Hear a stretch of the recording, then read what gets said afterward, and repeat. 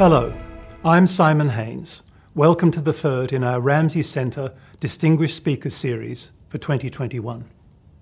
Our first two events this year have been conversations, so this is the first actual lecture. And I'm afraid we're still online only, but we're expecting that will change, at least for our domestic speakers, before too much longer. As for our international speakers, that may take a while yet, but as you can see from all three events so far, the online format has not stopped us from securing some truly world-class visitors. It may even have helped, since people of this calibre are much in demand and can't always travel all the way here. So perhaps after all, Zoom is a good antidote to the tyranny of distance that we know so much about in Australia. Now, both last time and this, our theme has been liberalism, such a critically important strand in modern Western civilization, and I think you'll agree that our two guests offer very different assessments of the condition of liberalism in our time and especially in the future. For our last speaker, it has probably run its course. For today's speaker, however, it continues to be the main source of our prosperity and our best hope for the future. I won't steal her thunder any more than that, but I will say that her argument is every bit as crystal clear and compelling as you might expect from her. She is Deirdre McCloskey, Distinguished Professor Emerita of Economics and History and Professor Emerita of English and Communication at the University of Illinois at Chicago. She's the author of 20 books, hundreds of articles across a number of academic fields, perhaps best known for her magisterial bourgeois-era trilogy, published across 10 years from 2006 to 16. If you're not already familiar with its core thesis, you will be after this lecture. Professor McCloskey is also the author or co-author of such recent popular works as Why Liberalism Works and Leave Me Alone and I'll Make You Rich, published last year. She describes herself irresistibly as, and I'm quoting, a literary, quantitative, postmodern, free market, progressive Episcopalian, ex-Marxist, Midwestern woman from Boston who was once a man. And her autobiography, Crossing, a transgender memoir, has been through 3 editions in 20 years. She's an author and thinker of huge historical scope and range, and this is reflected in her fascinating, wide-ranging speech for us today, which she has entitled Liberalism, Not Investment or Exploitation or Christianity Made Us Rich. So here is Professor Deirdre McCloskey. Yes, I'm an economist and his historian, and I've come across in the last few years the answer to the central question, I think, in economics and in the history of the world for the last couple of centuries. And it's, why are we so rich? I mean, after all, from the caves on, the average human earned and spent and produced on the order of $2 or $3 a day. You can take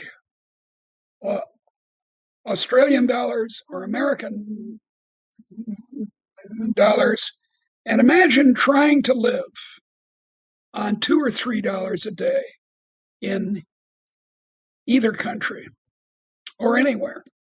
Now, it isn't actually that hard to imagine because there are still places in the world in which the average is $2 or $3 a day. You only have to go to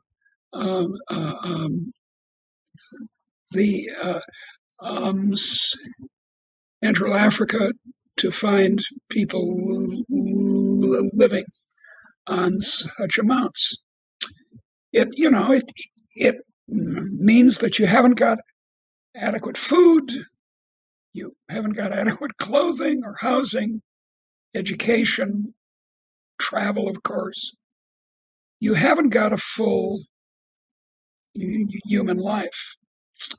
And that was the state for the last 200,000 or 300,000 years of humans in our aboriginal condition. And yet, in the last couple of centuries, let's take 1800 as a symbolic date, income per head in a place like Japan or Sweden has increased, now hear this, by a factor of 30. Now that's not inflation, that's not it's got nothing to do with the prices or something like that. It's the real ability to buy goods and services. And you only have to look around at your own life now to see that you earn and spend vastly more than $2 or $3 a day. In Australia now, income per head is on the order of $110 a day. In the United States, it's on the order of $140 a day. And there are countries like Ireland or Norway where it's even higher. So there's this miraculous change. Now, of course, Australia, the United States, Canada, the UK, Holland, in 1800 were world leaders in this income per head league table. But even then, the average American in 1800 might have been earning $6 a day. And as I just finished saying, now it's $140 a day. So there's this gigantic increase since the time of Adam Smith in income per head in the world. Now, it's true, as I mentioned before, that there are still very poor countries. But what's remarkable about the last 30 or 40 years is that many of the very poorest countries, China and India, to take a couple of very important examples, have also started to grow at fantastically fast rates. And this is for the poorest among their populations. Under the regime of Mao, the largest famine in world history occurred in absolute numbers of people affected. And now in China, there are no starving people. In India, as late as 1991, there were large parts of the population on the verge of starvation. Now, that's not true. India started growing fast after 1991, China after 1978, and around the globe, the share of those who are growing and are starting to approach the incomes of the most well-off countries is growing and growing, and it's hard for people to grasp this.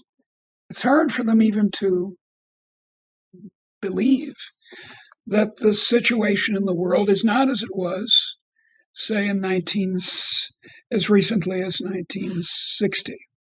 In 1960, there were 5 billion people on the planet, and 4 of the 5 billion were in this wretched state of poverty. Now, with over 7 billion people in the world, there's still 1 billion people of our fellow humans in this historically commonplace but increasingly rare condition in the modern world of extreme poverty. But that's 1 billion out of 7 billion instead of 4 billion out of 5. So it's an enormous change. It's an enormous change if you look in the very long run of a couple of centuries from 1800. And it's not true that growth has slowed down. So the question is why?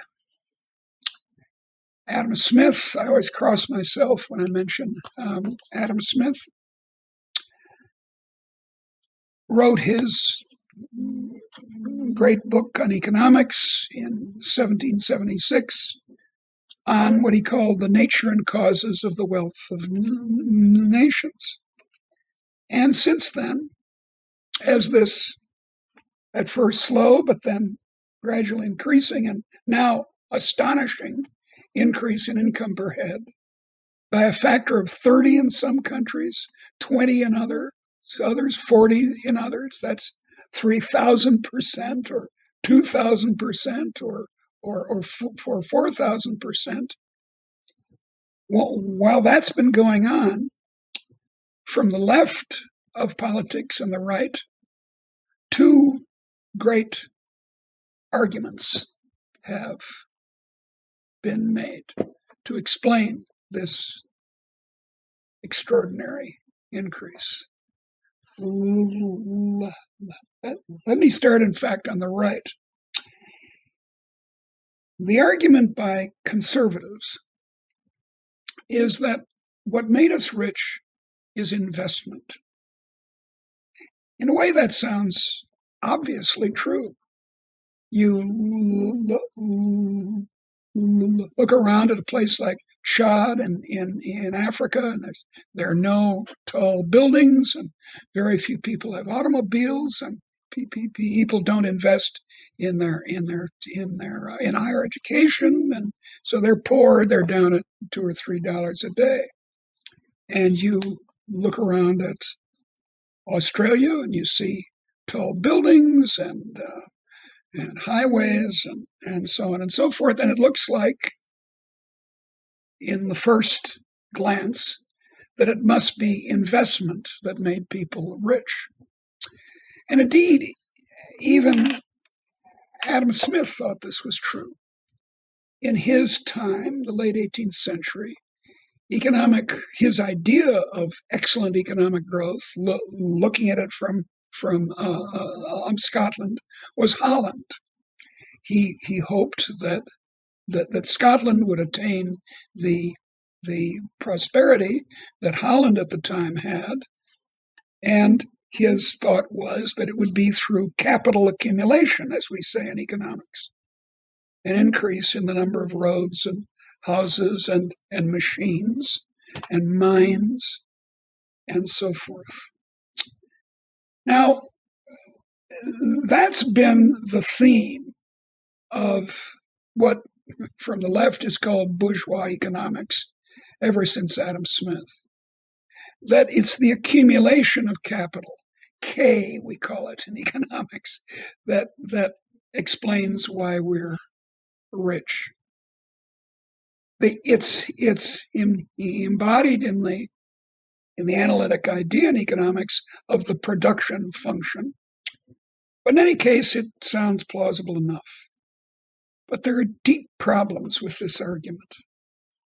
The first problem is economic.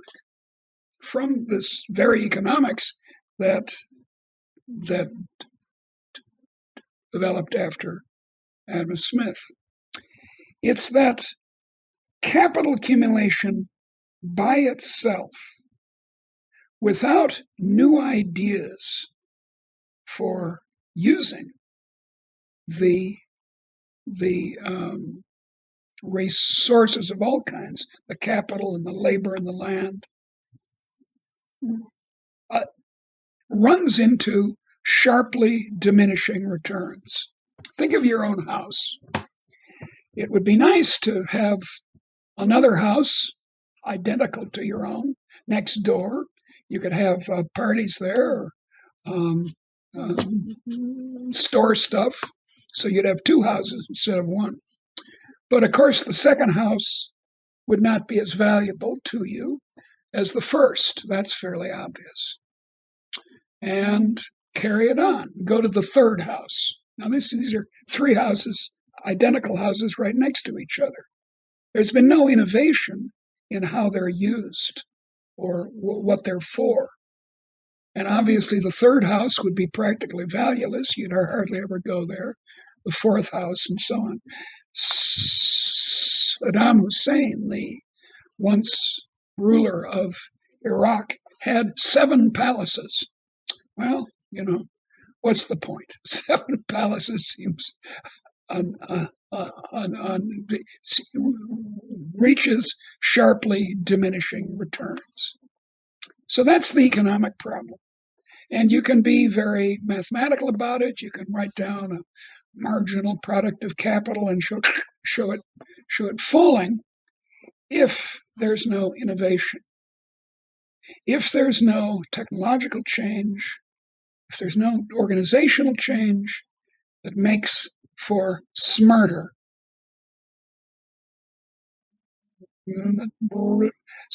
production. So that's the economic problem with the standard conservative explanation of all this, of this amazing change since 1800 and the continued change nowadays. But there's also a deep historical problem, and that is that investment, capital accumulation, is routine in human history. In the caves, the so-called Acheulean hand axes are found in archaeological sites in bulk. The Great Wall of China was not a small investment project. Even larger was the Grand Canal in China, which up until the 19th century was the longest and largest canal in the world. Even in the European Middle Ages, an ordinary peasant would invest in the form of seed back into the ground each year, something on the order of 1/5 of his income. 1/5, a savings rate of 20%. So it's not the case that in, say, the 1700s, there was a big increase in the savings rate, as the conservatives think about it, and that caused modern economic growth. If modern economic growth was in the cards, that hand would have been played millennia ago. So there's an economic and historical problem with the claim from the right that it's accumulation. Now let's consider the argument that has been popular since Marx, that the modern world, the enormous increase in income, was caused by exploitation. We're hearing a great deal of this in the United States nowadays. The 1619 movement is arguing, as Abraham Lincoln did in his second inaugural address in 1865, that the wealth of the United States comes from slavery. That is, from exploiting one group for the benefit of another. In the case of the sort of classic industrial revolution in Britain, the claim from the left is that the workers were being exploited. This is what Marx himself said, that the surplus value was extracted from the workers, and then the capitalists turned around and invested it. So you see there's a connection between the exploitation argument and the accumulation capital argument. But there are deep problems, very serious problems of the same character in this left-wing explanation. And the economic problem is fairly obvious. How do you get an increase in income of the whole society, including the poorest people among us, which has in fact happened in places like Australia or now India and China, from taking from one group and giving to another? How does that work? Suppose you had let's think of it, a base of 100, all right, for the average per person income in the society, and you you extract, I don't know, a third of it from the poor, and you give that money to the rich. How does that increase the income of the average income of the whole society? It makes no sense. It's a transfer from one group to another. And then I've already told you why the accumulation of a fund from surplus value to invest doesn't work as an explainer of the extraordinary increase in national income per head. Now, of course, that doesn't mean that investment is bad, and it still means that exploitation is bad. It's claimed, for example, that Britain is rich because of its exploitation of India under imperialism. But if that were so, Britain would be richer than Austria, which didn't have overseas empires. If slavery were the cause of the high national income in the United States, then Canada would be poor, because Canada didn't ever have slavery. You see that there's a problem of just economic logic in the view from the left wing, and there's a problem of the left wing view of a problem of historical comparison. And after all, exploitation has been a permanent feature of human society. Men exploit women, white people exploit black people, Mongols exploit Chinese and Europeans. Everyone's exploiting everyone else. That doesn't make for enrichment. So there's a deep scientific problem here.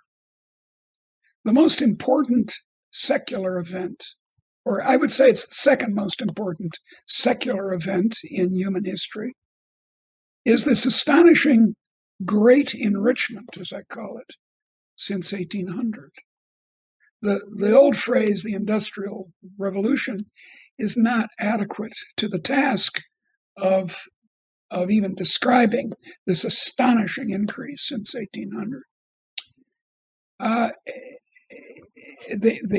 would say that the other very important, or even more important event, is the invention of agriculture, which made urban life possible, and with all the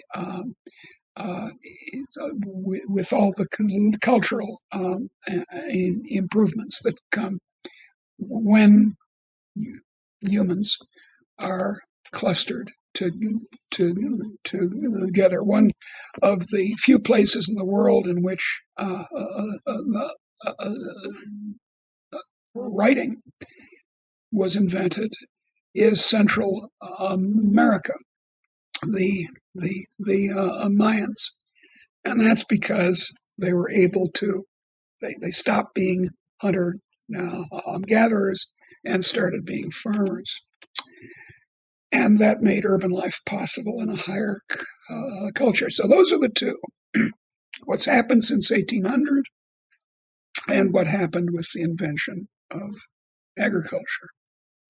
And we can't, it's fairly obvious how it worked with the invention of agriculture. It's still quite puzzling that agriculture was invented all over the place, and not just as I was taught when I was young in the ancient Near East. But what is quite striking is that this event, which is happening around us right now, the Great Enrichment, hasn't been adequately explained by economists and historians. So what's my answer? Well, I argue in various books, a very heavy, big trilogy of a total of 1,700 pages. I go through all the other explanations, I round up the usual suspects and find them to be inadequate to the task of explaining this great enrichment. And I ask myself, what could it be? Well, what's obvious, and here I don't get any disagreement from my colleagues in economics or economic history, it has to be technology, broadly understood. New ideas, to express it in an even more expansive way. These can be ideas like, the obvious old one is the steam engine, and from that, the railway, or electricity and computers. That's all technological. Some of it depends on science, but up until around 1900, most of the pieces of the Great Enrichment, for so far as technology, that kind of technology of concern, didn't have much to do with science. And reinforced concrete, for example, such as you see behind me here in Chicago, was not a scientific invention. You take a technology which the Romans and the Chinese had, and you add what had just been invented, inexpensive steel, and you get reinforced concrete and can build skyscrapers. So there are some, up until 1900, so there are a few scientific advances that explain the change in technology, but it's mainly after 1900, and especially after the Second World War, that science becomes really important in the economy. But there's also sheer organizational changes, smart ideas about how to do things that don't involve even much technology. Take containerization, which Australians know for sure is a really important way of cheapening ocean transport. It was invented in 1956, was it, by a man named Malcolm McLean, a trucking firm operator in North Carolina, who said to himself one day, let's see, let's make standardized boxes, corrugated on the sides so they can be piled on top of each other so they're strong, out of steel, this cheap steel we have, and let's put stuff in it and send it to China, and then the people in China can put stuff in it and send it to the United States. Super highways, as we call them in the United States, divided, limited access highways, were invented in Germany in the 1920s, and then implemented, alas, under Hitler in the 1930s. So there are organizational changes, again, having not much to do with science. But then if you start thinking about the objects in your room, just look around you and imagine, did they exist in 1800, or were they cheap in 1800? Food, for example. Food took easily 30 or 40% of the budget of the average American in 1900, as late as 1900. Now, food, not food bought in fancy dining, but food at home takes a much, much smaller percentage. And that's partly that big trend of the falling importance of food in the expenditure of human beings comes from, of course, the enormous increase in the productivity of agriculture. So there are thousands, millions actually, of these improvements, of these smarter ways of doing things that have accumulated since 1800. Then the question becomes, once you have that idea, and there's no way around it, neither investment, that is from the right wing, or exploitation from the left wing can explain this. It has to be an improvement in technology. Then, of course, the question is, why the new technology? What's going on here? How strange. Now, it's not the case that humans didn't innovate before. They did. But the progress of innovation was, shall we say, dignified and slow. The oil, wheat, and wine economy of the Eastern Mediterranean, which developed early in the first millennium BCE, raised incomes maybe by a factor of 2. And then they were Malthusian forces, the increased number of children and surviving children that people had, drove down. Again, we have this marginal product going down as the numbers increase, drove incomes back to the $2 or $3 a day. And that kept happening. That is, the increase in human ingenuity was steady, but not fast enough to dramatically raise the condition of the average person in the world. A few kings and priests did very well, but not your ancestors and mine. So what's going on here? Why did this explosion, what my friend Matt Ridley calls ideas having sex, a somewhat startling image, that starts out around 1800 and keeps getting more and more frenetic. How did that get going? Why did it take place? It wasn't investment, it wasn't exploitation, it was technology, but then why the technology? And the answer, I think, I've told you, I've hinted that it's not science. And I think that's true. I think that's right. My friend, another dear friend of mine, the great economic historian Joel Mokyr, argues that it's science. And I think Joel and I agree on lots of things, especially the importance of ideas in history. But I think he's wrong before, as I said, around 1900. All right, so why? I claim that the key is liberty.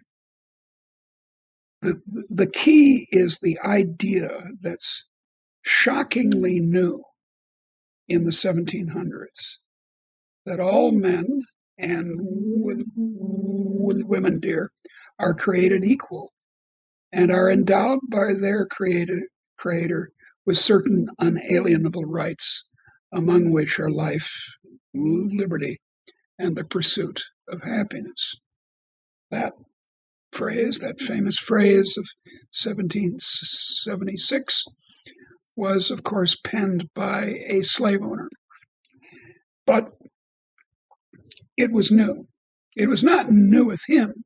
It had become a commonplace, as in Adam Smith, among advanced intellectuals in northwestern Europe in the 1700s. But it was new. It was the claim that the good society would be a society in which no one's a slave. It had been inconceivable for most people for millennia to imagine any other agricultural society except one in which there were lords, the landlords, and then there were the peasants, that's again your ancestors and mine, who did the work. And only in the 1700s did people like Voltaire and slightly before John Locke, but then especially people like Hume and Adam Smith and Tom Paine and Mary Wollstonecraft start to imagine a society in which everyone had equal permission. That's the key point. It's not so much equality of opportunity as it's normally expressed, but equality of permission. You were allowed, you were to be, I can't say you were allowed because this came to pass very slowly, but the idea of liberalism is to take away ancient hierarchies of permission and to let anyone who wants to have a go, to enter an occupation freely, to start a new shop freely, to move to another part of the country freely, to invest in your own education freely. All those things made people bold. I have a considerable amount of evidence that that did happen. And the boldness resulted in an enormous increase in invention. Now, I don't want you to get the impression that I'm thinking only of the sort of high-level inventions. Edison inventing the electric light. By the way, lots of other people were trying at the time. It wasn't exactly a brilliant insight that he had. Lots of people were trying to do that, but it's not those fancy things, the invention of the computer or the automobile or something like that only. It's also the small scale, having a go inventions. The invention that you decide that there ought to be another hairdressing salon in the neighborhood, and you open it, and you boldly attempt to make the hairdressing salon successful. And then sometimes you become a queen of a world chain of hairdressing salons. That's essentially what happened to Walmart, which started as one store in Arkansas and now has something like, I don't know, thousands and thousands of stores all over the place. So, but even the small things that a free human can do and is permitted to do, again, this idea of permission, the new permission against ancient hierarchies, makes people innovative, ordinary people. They move to a job in North Dakota to work on the oil wells courageously. The kind of enterprise that we call entrepreneurship is also small entrepreneurship or modest entrepreneurship of the sort that free people can do and slaves or serfs can't. So that's the variable that changed. That's the main thing that changed. Not new investments, not investments in canals, say in the 1700s, or railways in the 1800s, not exploitation in the slave trade in the 1700s, or exploitation of the industrial workers in the 1800s. No, that's not it. It's innovation. It's human creativity unleashed by liberty. Then you can ask, and here I'll start to come to the end of this, you can ask, why Northwestern Europe? Why did this happen in the 1700s? Why did the idea of liberalism, equality of permission, therefore equality of humans, why did that develop? And I argue that it was not something, how shall we say, fundamentally European. It was not just white people. It's not because they were white people or because they were Christians. It's not this deep, how can I say this? It's not something deeply special about the Europeans. It could have happened in China or South Asia or parts of Africa or the New World. It could have happened somewhere else, but it didn't. Now, why in Northwestern Europe? And the answer, I think, goes back to the series of upheavals in Northwestern Europe, in Europe generally, and especially in places like Holland and England, over the previous 3 centuries. The Protestant Reformation, not, as the great sociologist and economic historian Max Weber argued in 1905, not because of Calvinism, he was wrong about that, but because of a flattened church governance in what's called the radical Reformation. Extreme case in England are the Quakers, who don't even have a person who gives a sermon. They sit in a circle, and when the Holy Spirit descends, someone speaks. So it's this, that was the first of them, 1517 and Martin Luther. And then the Dutch revolt against Spain in the late 1500s, the Civil War in England in the 1640s, the French, the American and the French Revolution in the late 1700s, all these by accident that could have gone the other way worked to make folks in Northwestern Europe confident of, how to put it, confident of themselves, more and more open to the notion that you're no better than I am. This is an idea that is even more prominent in Australia, a country that I know fairly well, than it is in my own country.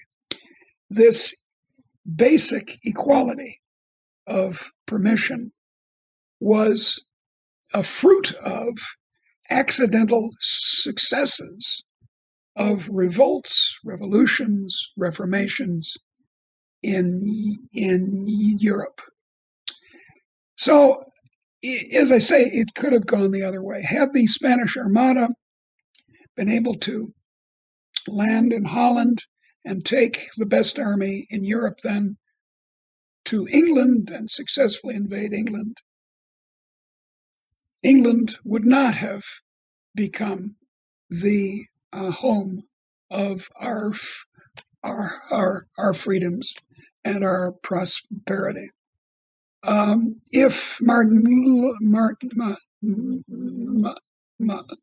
Luther hadn't, by happy accident, had the support of one of the electors of the empire, he would not have survived. If George III had been a more sensible person, the American Revolution might not have succeeded. So these were all chance events. There's no deep European reason for this, as we can easily see, actually, in the great successes nowadays of economic successes of places like China and India. So that's my claim. My claim is that the usual explanations of modern economic growth, as it's been called, the great enrichment, are wrong. And the correct explanation is ideas. These ideas for technologies and reorganizations, and the idea of liberalism that underlies the explosion of ideas. So I think what shall I say? I'm presumptuous enough to think I've solved the basic question in economics and in modern history. Why are we so rich? We're rich because we're free. Well, perhaps you'll agree that now, perhaps more than at any time in the last 50 years, we need to think about the freedoms that we've come to take for granted.